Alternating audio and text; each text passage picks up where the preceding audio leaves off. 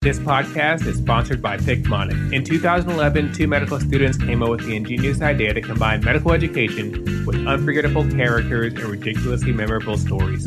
Featuring over 35,000 high-yield facts and graphics, Picmonic has helped over 600,000 students improve exam scores and perform better clinically. Picmonic has resources for pre-med and medical students, as well as other healthcare professions. Check out the show notes for a link to their website. Mention the podcast when you subscribe. With Picmonic, you can study less, but remember more. Hello, I'm Steven, host of the Black Doctors Podcast, here to talk about Clove. Clove is the sneaker specifically designed to meet the needs of healthcare professionals. I have a pair and I love how comfortable these shoes are, especially since I'm on my feet all day as an anesthesiologist. These shoes are perfect for the operating room because they are extra grippy and super easy to wipe clean at the end of the day. Purchase any pair of Clove shoes and compression socks. At checkout, use the code BDPXClove to get your socks for free. A $22 discount just by listening to the show. The Black Doctors Podcast highlights the stories of minority professionals with the goal of inspiring others. If you like what you hear, please subscribe and share with others, because the next generation can't be what they don't see.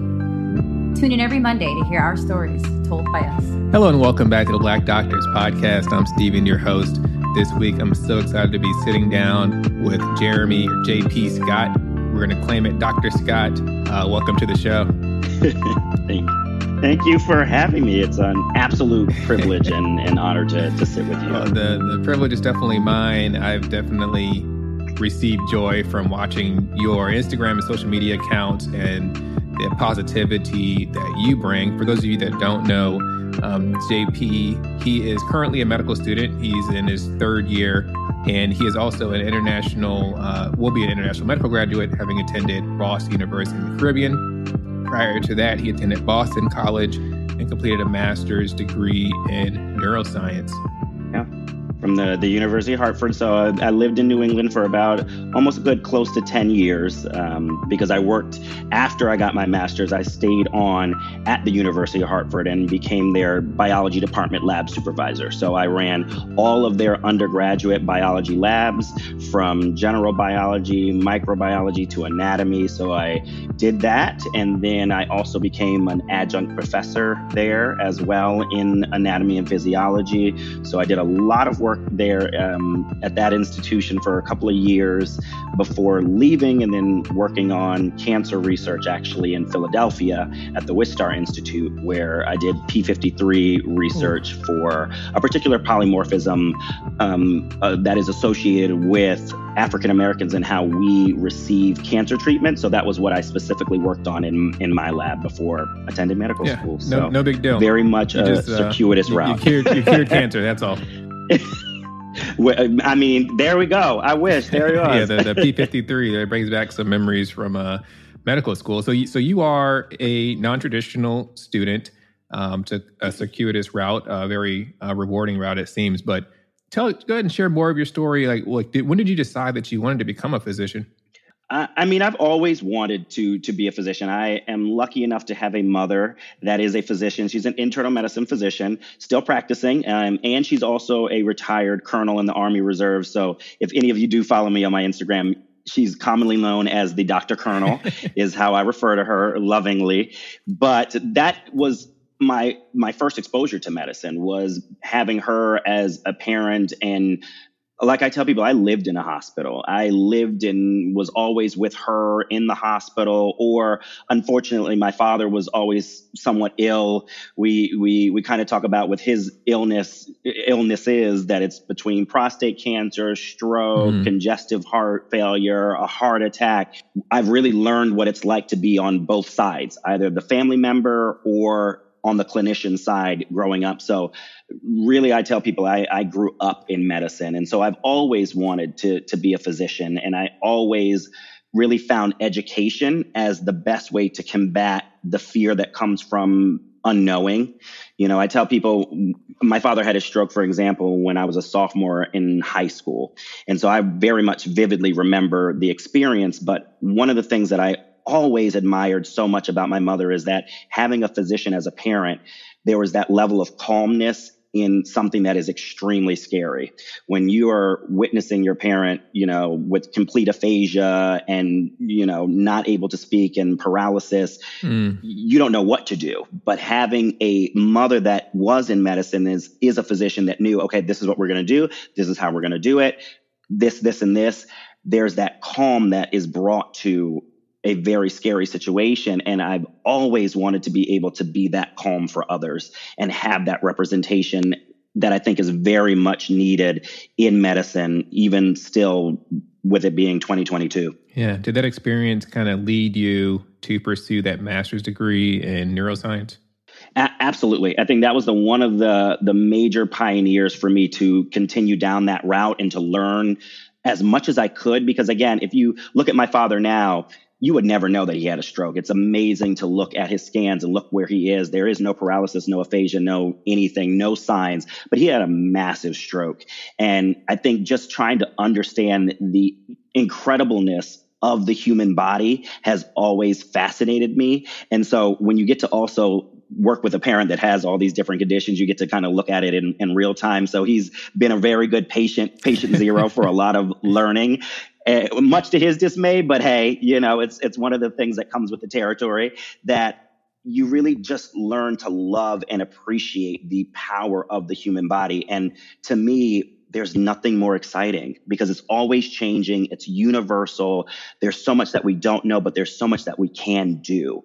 And so it has always been a love of mine, even though it's been a very hurdled route to get there or get here. Yeah. And a little bit more to come, but I know you're right on the brink. You see the light at the end of the tunnel.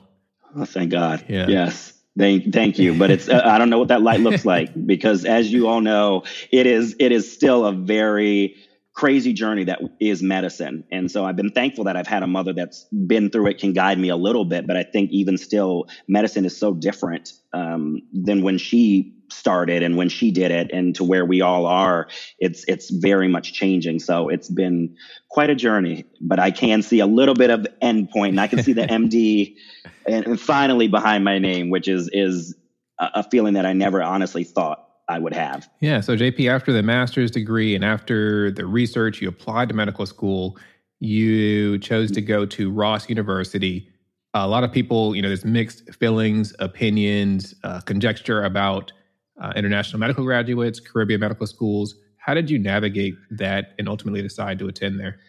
I think making the decision was not easy. And I think for me, it came out of a bit of desperation. I will say this, because I think one of the things that you learn when you're younger is time is, again, it's not promised to anybody, but don't rush things and try and use your time wisely. I think when you are combated with, I think, the unforgiving nature of what medicine is, whether it's making mistakes as an undergrad, getting C's or withdrawals or really struggling, as much as people like to say that it's like, okay, we give chances and we understand that. I think you come to find out that is not necessarily always the case.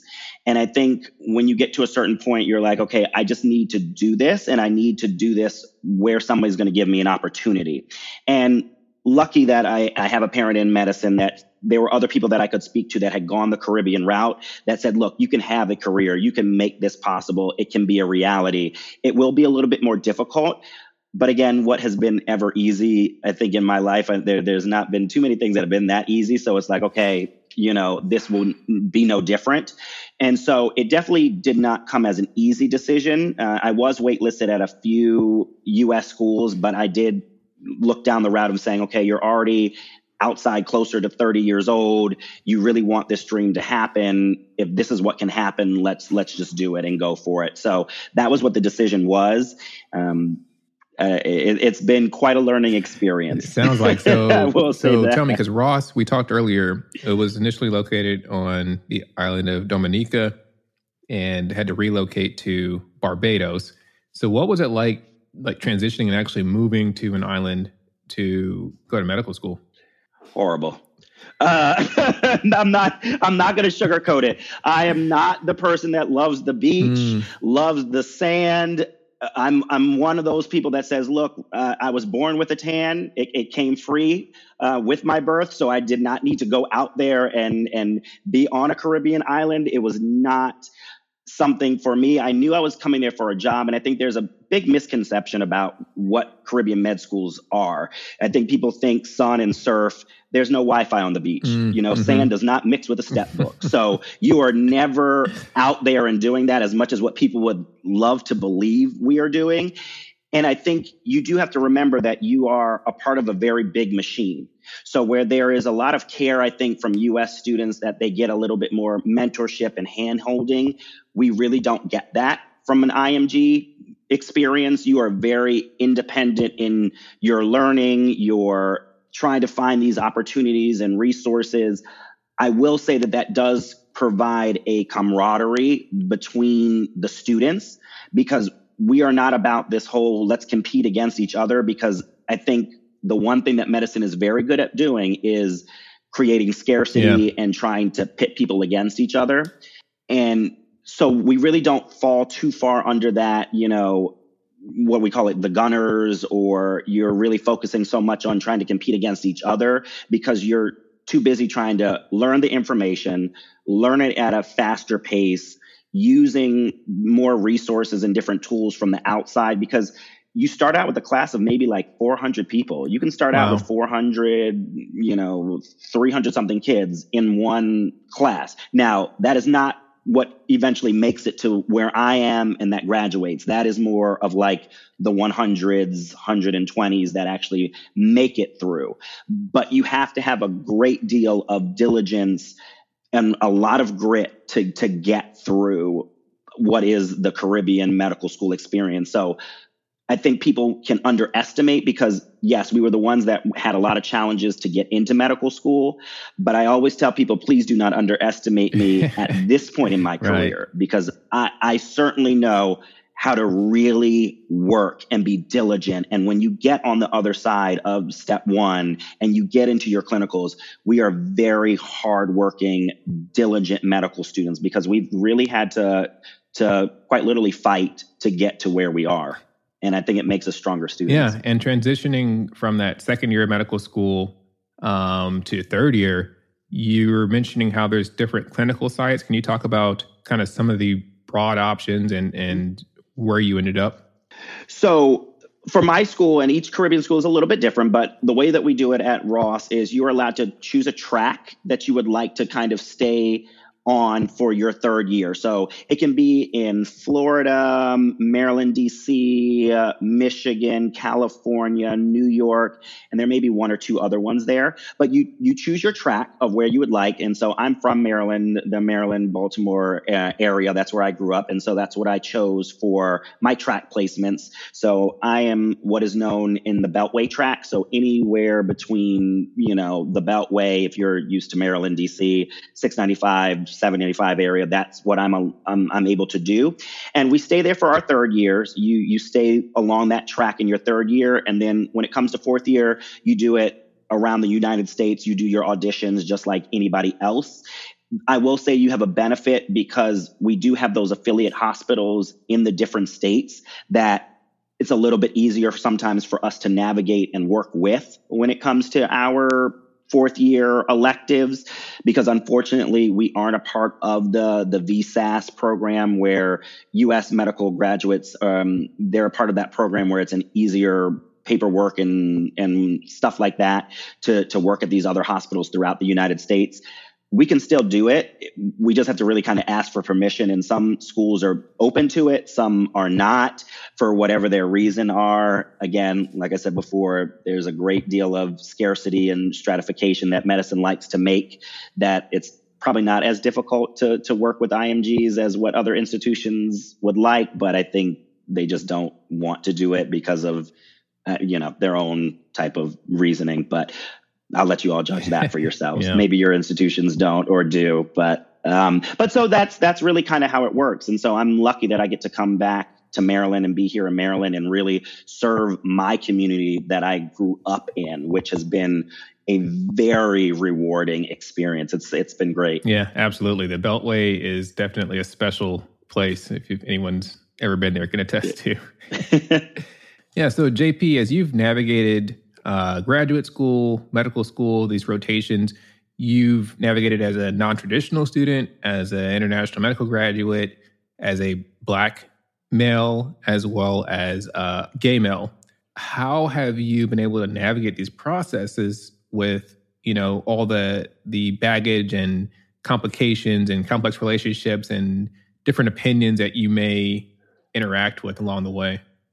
I think being older and being 34 years old, I think I've learned to really learn about myself and own who I am as a person. And I think there is an importance in owning yourself when you're walking in these medical spaces. And I don't do it necessarily all the time for me, but I always think about my patient first.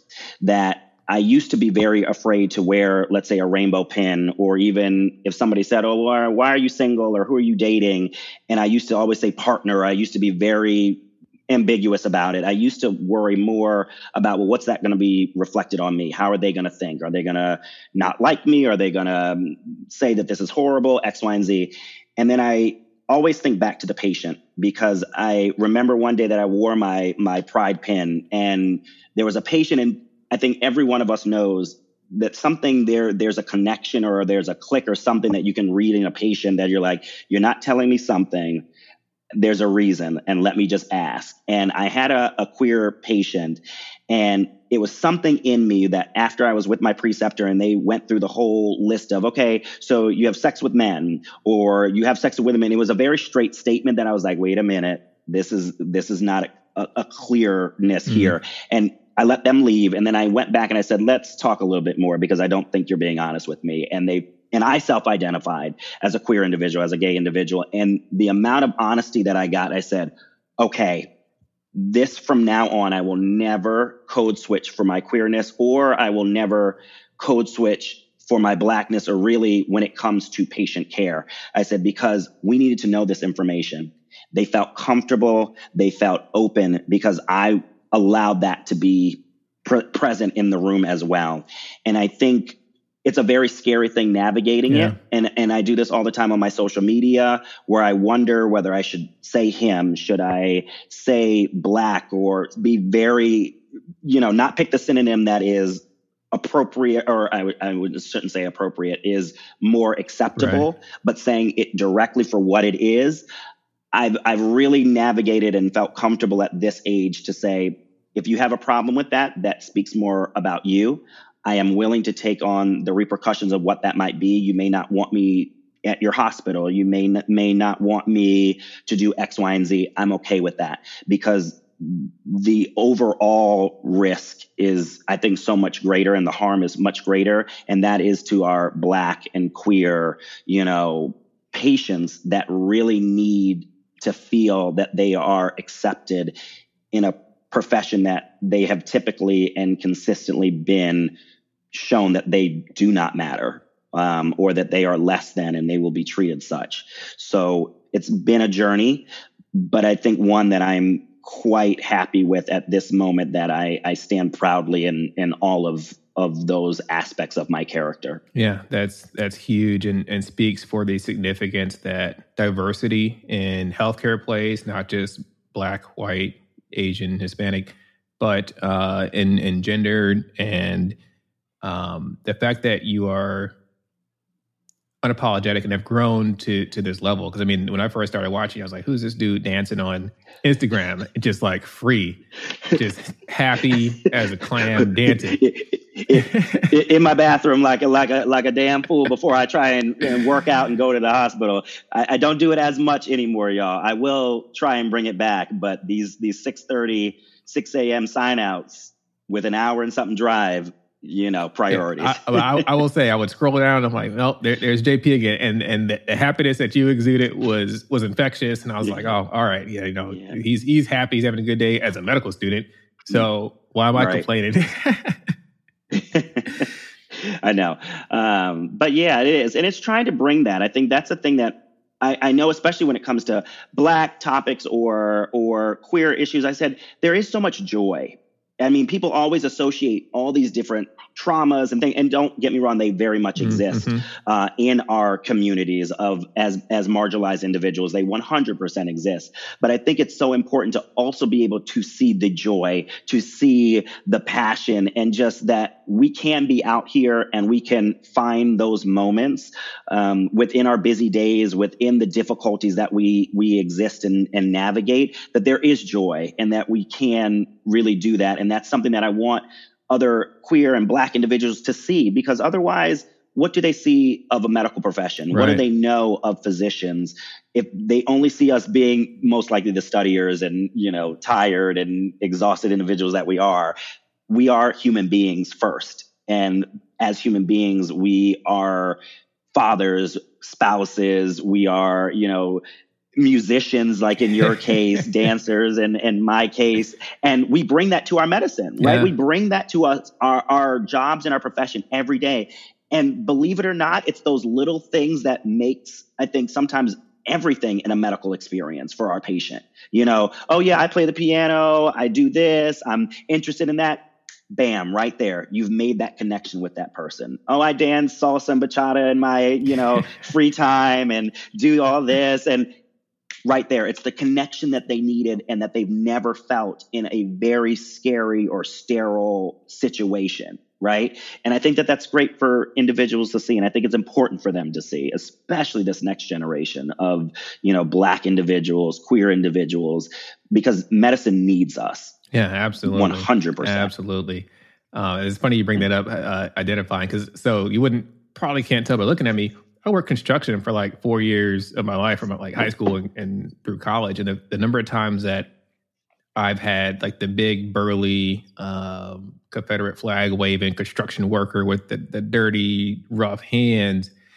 And I can share like, oh, well, I work construction, and like the way that their tone changes, you realize that these folks probably think, physicians are rich, they're uppity, they don't work, they have their own preconceived ideas, and I'm able to come in with my contribution to diversity and relate and change that encounter.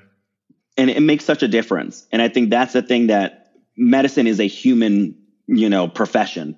And that's one of the things that we have to do, is to really broaden and create that tether of the humanness that can easily get lost in pathology, right? We look at people for their disease. We look at people for, the number of cases and X, Y, and Z, but it's the humanness that we have to really make sure that we're maintaining a hold of, so that we don't lose that compassion, that empathy, that we don't miss something because we're focused on something else. That is what makes healthcare such an important and beautiful profession, but also what we have to really kind of make sure that we're keeping at the forefront of what we're doing. Yeah, it's funny. And you mentioned that human aspect, and it goes not only for our patients, but also for ourselves as physicians, medical students, healthcare providers.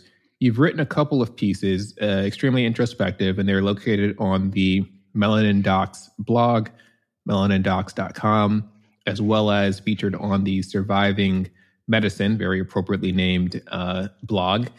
And you wrote specifically, I think it was back in 2019, about mental health and choosing to prioritize yourself. And I thought that the analogy you used in the piece was so apropos, speaking specifically of, on airplanes when the oxygen mask dropped from the ceiling, you're supposed to help yourself first. Can you talk a little bit about, how you came up with this concept, and, what does choosing and prioritizing yourself mean? So that's exactly, honestly, how my Instagram came to be. It was actually from my first semester of medical school. I did not pass my first semester of medical school. And the first thing I did when I came back to campus was I went to our health services, and I said, I need to work on my internal dialogue, this narrative, this experience on the island, everything. I need to work on my mental health in order to get over these hurdles that I'm having. And my therapist, shout out to Shannon, that she said, you have a story and you're going through something that, trust me, so many people could learn a lot from.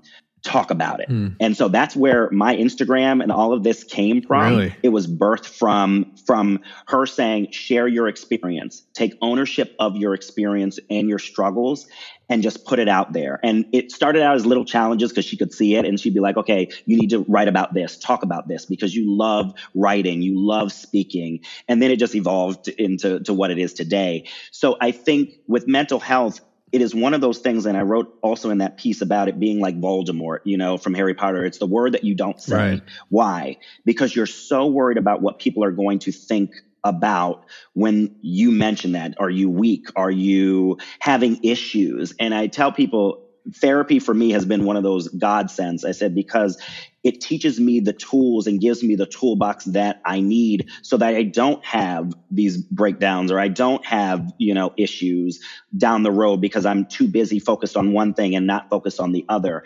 And I think especially in the Black community, it's still a topic that we do not talk a lot about. And I think even more apropos with this conversation is the unfortunate, suicide of Miss USA 2019, Chelsea Christ, that just happened. And it goes to show you that people are really suffering in silence. Yeah. And it does not need to be that way. And there is so much power in community and so much power in sharing. And again, the things about mental health is just putting a name to it, just saying that you're having difficulty, I think can be so impactful, because not a single person, I think, have we ever felt like we've been alone, that we've wanted to ask for help but didn't know how to, or looked for support but it just wasn't there. And I think these discussions, especially in medicine, especially for our healthcare providers, I mean, we're going to see it a lot more, and we've been seeing it more with COVID-19 and everything that's happened since the pandemic, that people are just struggling. And I think it's so important for us to really just start that conversation that it's okay, and let's try and work on actionable steps to making things better. And so I've always been such a proponent about speaking about my own struggles, and then also just saying, okay, well, what do I do? Whether it's dancing, whether it's writing, that I think is very cathartic for me. Like, I think people look at my Instagram and it's not necessarily, I think, the most, normal Instagram that you would see from people. It's not sunny with a case of rainbows. It's like these long pieces that are very long and written, but I love it because it is cathartic for me to write and to talk about my experiences, to also share in things like this that are community building, that I'm like, I may be the only Black person that walks the halls of my hospital. Oftentimes that's what it is, but I am a part of such a larger community of Black men that are here to help, that are also maybe just one message and DM away from being able to guide me or mentor me. And I think for me, that's what I've kind of done, where it's prioritizing in terms of building that network, but then also being like, okay, let's go out and run. Let's go out and dance. Let's go out and do different things that bring joy to you and that you're able to do. And I think that helps me in terms of prioritizing my mental health in the melee of all medical school things that happen. Yeah. And it's incredible that project that you started with your mental health worker has now blossomed and ballooned into the jpscott.med Instagram account, in case you guys aren't following jpscott.med on Instagram. 15,000 followers, incredible social impact, brightening people's days with the content that you're putting up. And it just goes to show that, people are here and they're identifying and they want to see people like themselves that they can relate to. And I think like what we've talked about before, and we've messaged back and forth, obviously, a long time before this, but we talk about purpose, passion, and joy, like those being the three things that drive my Instagram, the things that I do. Those are my three words that I really focus a lot on. And it's, what is your purpose? It's representation of Black and queer individuals in medicine. How is that manifested through your passion of writing, storytelling, activism? I think platforms are wonderful. And again, everybody does them for their own reasons. So I'm not throwing shade at anybody for whatever your purpose may be. But I think for me, my purpose for my Instagram and the things that have come from it are to make the biggest amount of impact for the community or for the little Black and queer person that I was growing up that I would have loved to see. I would have loved to see that queer representation. I would have loved to see more people like me in medicine. I knew it was possible because my mother did it every single day. But that imagery, that power of imagery and presence is so, I think, underscored. And I think, again, medicine needs it to be underscored, the power of that presence, because if that was really put to the height of what we know it to be, then there would be a change in medicine that I think a lot of people that are in charge right now would not want to see happen. Mm-hmm. And so I think those are my guiding principles. It's not so much about me and a lot of stuff that I do on social media. I think a lot of it I do behind the scenes of things that I'm like, I'd like to donate here. Let's create this here. It's not about necessarily taking the center stage of a lot of these things. It's hopefully trying to be that back and provide that framework that organizations or we can bring attention to and awareness to different issues. That is what I love to do. And I've just been blessed that it's come with, partnerships with other companies, well-known companies. I don't know if we're allowed to say what they are here or not. Like, like Figs or Metalita, and making people really kind of, again, put your money where your mouth is. I'm not here to sell. Like, that's the one thing I always tell people. I'm not here to sell anybody else's products and whatever else it is. I'm here to tell my story. I will tell my story in your products, but I will never, ever sit there and be used to sell somebody else's dream. That's not what this is. And so sometimes people ask, like, how do you work for both companies? How do you work for different things? I said, because I am not going to be exclusive. If you want to work with me, you will work with under the guise of, I do it the way that I want. You're not going to tell me when to post or how to post or what to post or when to do it, who I can and cannot work with. I am my own person, and I'm going to tell my story, and I'm going to do it with authenticity, with honor, and with respect, because that's how I've been raised and that's how I conduct myself. And if you want to be associated with that, then absolutely. If you don't, you are free to work with anybody else that you would like. But those are my rules, because there is so much importance in my presence and my identity that I will not let anybody monetize or monopolize it.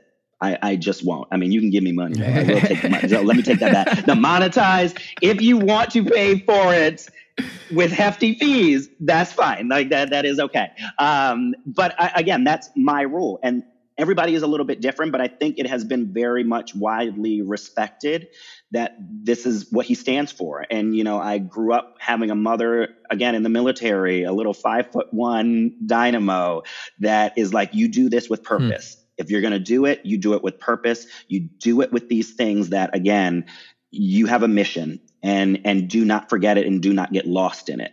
And then the second that you do get lost, that's when it needs to stop. So AKA she doesn't have an Instagram, but my mother is very much aware of what happens on my Instagram, family networks, all these things. So if it was not Dr. Colonel approved, it definitely wouldn't go out there. Man. But yeah, that's what is a driver. Right. That was a word, you said a lot. And, we have message about social media, and I've learned a lot from you and what you just said there. I think a lot of people can help, at least decide what their message is and what their mission is and what their purpose is. I do wonder, so JP, between you and the Dr. Colonel, do you guys ever sit down and talk about experiences, what she's experienced as a Black woman in medicine in the Army, and what you're experiencing and how things have changed for the better, I hope? You know what? The funny thing is, it's not almost how things have changed, it's how things are so similar. I think that's the scary part of it. One of the blessings I will always say, I mean, COVID has been such a hard thing for the entire world, especially the Black community. But the one thing it did allow was for me to be home for an extended period of time until things were figured out and stuff like that. And so my mother, got to see what it's me actually studying and doing the work and now being in my clinicals and traveling during the day and doing all of that, she gets to see it firsthand. And it's been such a beautiful connection that we've been able to foster even more than what we've always had, because I come home and I tell her about my patient experiences. I tell her about experiences that I've had, and people have said things to me in the hospital about, well, what was your name again? It doesn't really matter. I'll be able to figure it out. There's only a few of you. Literally. And she's like, honey, if that hasn't happened to me a million times, or I'll never forget one of the patients said to me, you speak very well. You speak well, which I think Black person knows what that means. And I have a very vivid memory of my mother telling me about a woman that said the same thing to her, saying, well, you speak the King James's English very well. And there have been those moments, and especially during the George Floyd murder and the Ahmaud Arbery and everything that happened for Black Lives Matter movement, really at the height of 2020, that it was so much conversation and dialogue about the importance of what we do in healthcare, and why in those moments when I'm struggling through step one and struggling through the hurdles that I've had in my beginning parts of my medical school, that she's like, this is why we do this. And I always tell people, you always look for when people speak in we's. This is why we're doing this, why we work so hard, why we have to make it through, because your presence, and I keep going back to this statement, your presence is so powerful. Yeah. Your presence is a form of activism. And more than anything, it's great to also see where, when I tell her different things that I do in the hospital, she's like, honey, that's not how I do it. This is how I would do it. Or, when I show her my notes, and now we definitely do have those arguments. Well, that's not how I want my note done. I'm not your med student, so it does not matter, Dr. Colonel, which I still get told all the time, like, you write very medicine-like. And I'm like, well, this is the background that I have. And so it's been great being able to share those moments and just those joys.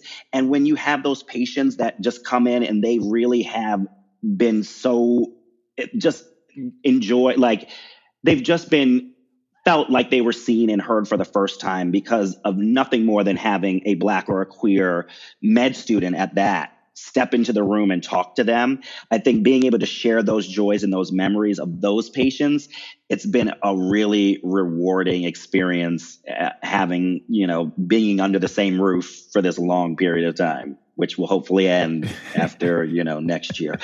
As much as I love saving the coins, oh man, it's been a great experience, but it's time to go. But yeah, it's been a wonderful privilege, but it's, like I said, it's scary because a lot of the same things that I've said in 2022, she recalls and remembers back when she did her medical school as well. And I think that is, again, telling for how far medicine has actually evolved, not as much as what people would love for us to believe it has. Yeah.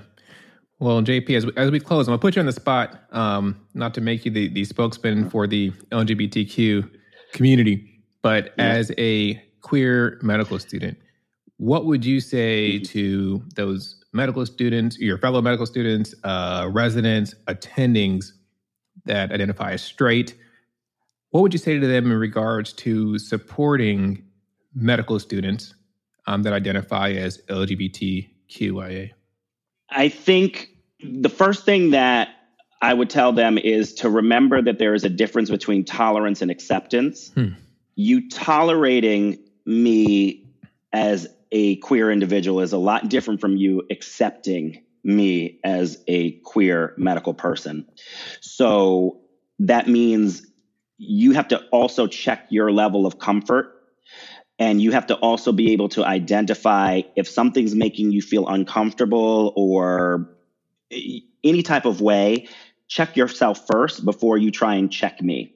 I think there's nothing wrong with identifying where you are limited in your understanding or your scope. I think that is one of the first things that I think people have a struggle with. They don't want to say something wrong, so they don't say anything at all. That's only exacerbating. Silence allows for the creation of a false narrative, but it only exacerbates ignorance further. So it's not about getting something wrong. For example, saying somebody's pronouns incorrectly. It's saying it incorrectly. And then if somebody says, well, these are what my pronouns are, work the next time to just try. It's not about being right. It's about getting it right. And so those are things that even for me, sometimes it doesn't make sense or it doesn't necessarily compute in my head because I like to consider myself, I'm a little bit of an older gay. So even still the pronouns are a bit new, things like that. Like this next generation has an ownership of their sexuality and their queerness that someone like me, I think it took many years to finally feel comfortable doing. So there's learning all across the board. So I think also pay attention to everything around you. When you say that you are accepting of a queer individual, what are you saying behind closed doors? Are you wearing a pin? Are you talking to patients and saying, are you interested in men, women, or both? Are you going back down these rabbit holes of thinking only in a heteronormative fashion? When you start remembering and really try to make those steps of changing the way in which, quote unquote, it's always been done, that does wonders for me and other queer individuals to say, okay, this is a place that is affirming, is accepting, and is trying to make transformational change, not transactional change. Because again, me just being here as a Black and queer individual, I check boxes. That's a transaction. Yeah. That doesn't mean anything. That doesn't mean anything for change. It doesn't mean anything for growth or advancement. Saying, okay, we recognize you as a Black and queer individual. What talks can we do? Would you mind, educating us a little bit more about pronouns? We've been working towards this initiative or that. How can we make our, hospital or our system a little bit more inclusive in terms of talking about gender affirming surgery, or what is it like to approach a queer patient, not from a standpoint of simply, they're trying to kill themselves and depressed and whatever else, but again, from a standpoint, like we talked about, of joy, of learning information about their health. Because again, think about it from the standpoint of a lot of people. It's tough enough to come out to friends and family that you've known your entire life. Imagine what it's like to have to do it in a sterile environment to somebody that's, again, doesn't look like you, doesn't potentially identify as you, and then walks in and assumes, oh, well, you have sex with women, right? Okay, so this is what it is. Okay, so now I have to work even harder to try and muster the courage to try and talk to that. And same with your colleagues. How many colleagues do you talk about your dating, your wife, your girlfriend, whatever else? How open are you to hearing that from your queer individuals and providers and colleagues? Do they do the same? If not, why? So I think a lot of that, the thing that I would say to doctors and medical students and all of these things, first check yourself, do some internal work about how you speak, how you do. And then also, it's okay to, like I said, get it wrong. It's okay. I get it wrong all the time too. Own it, but just say that we're trying to learn and do better. But it goes back to, again, not trying to be right, but get it right. And so keep that in your mind, in the back of your head of what you're doing, and understand it's new to everybody. It's always new. We don't say, for example, non-compliant. We say, I think it's been more, we don't say non-compliant. We do adherent, for example. Those terms, well, I don't really care. No, there's importance in that difference. Yeah. And so if you can learn that difference, then you can also learn pronouns. You can learn not being able to speak in just a heteronormative type of framework or the binary framework. Why? Because it goes back to making somebody feel seen, heard, and know that they matter. And you should be doing that across the board, not just for your patients, but for the student, for your colleague, for anybody else. So keep those three things in mind, that people want to be seen, heard, and know they matter. Pull from your own experiences when that hasn't happened and how it makes you feel. If somebody wants you to call them they, them, or she, they, how hard is that? Yeah. When it comes to, again, going back to somebody's humanity. So that's kind of what I would say. I don't know if that was helpful or not. Incredibly helpful. Thank you so much for coming on the podcast. It's been a long time coming. Little do you know, I'm like, I got to get JP on here. Whenever it gets big enough to be, on his radar as a mega influencer. Oh, please. No, thank you so much. It has been an honor. Absolutely an honor. If you're not already following him, check him out on Instagram, jpscott.med, jpscott.med on Instagram. Where else do you have a presence? That's it. I can only handle one thing at a time. I am not on Twitter, on these other things. TikTok is a no-no for me. I can only handle one. So that is where you will find me all the time. Yeah. Fantastic. Thanks for joining us, because representation matters. Yes, it does. So thank you so much for having me. It's been wonderful to sit here against the giants and amongst the giants in our profession. Shout out to, Dr. Atolo Brown, if he's listening, or Dr. Love and Ani, I'm gonna message you all. Hopefully, maybe we can get some guidance. But it's been a privilege to be among so many awesome and incredible Black individuals on this podcast. It has been an honor. So thank you. The Black Doctors Podcast is a nonprofit, volunteer passion project with the goal of inspiring all who listen. If you enjoy listening, tell a friend about the show or share a link on social media. We are a small team and can use all the help we can get. You can reach us at the Black Doctors Podcast on Instagram, or at Stephen Bradley MD on Twitter or Instagram. Tune in next week for another episode of the Black Doctors Podcast, because representation matters.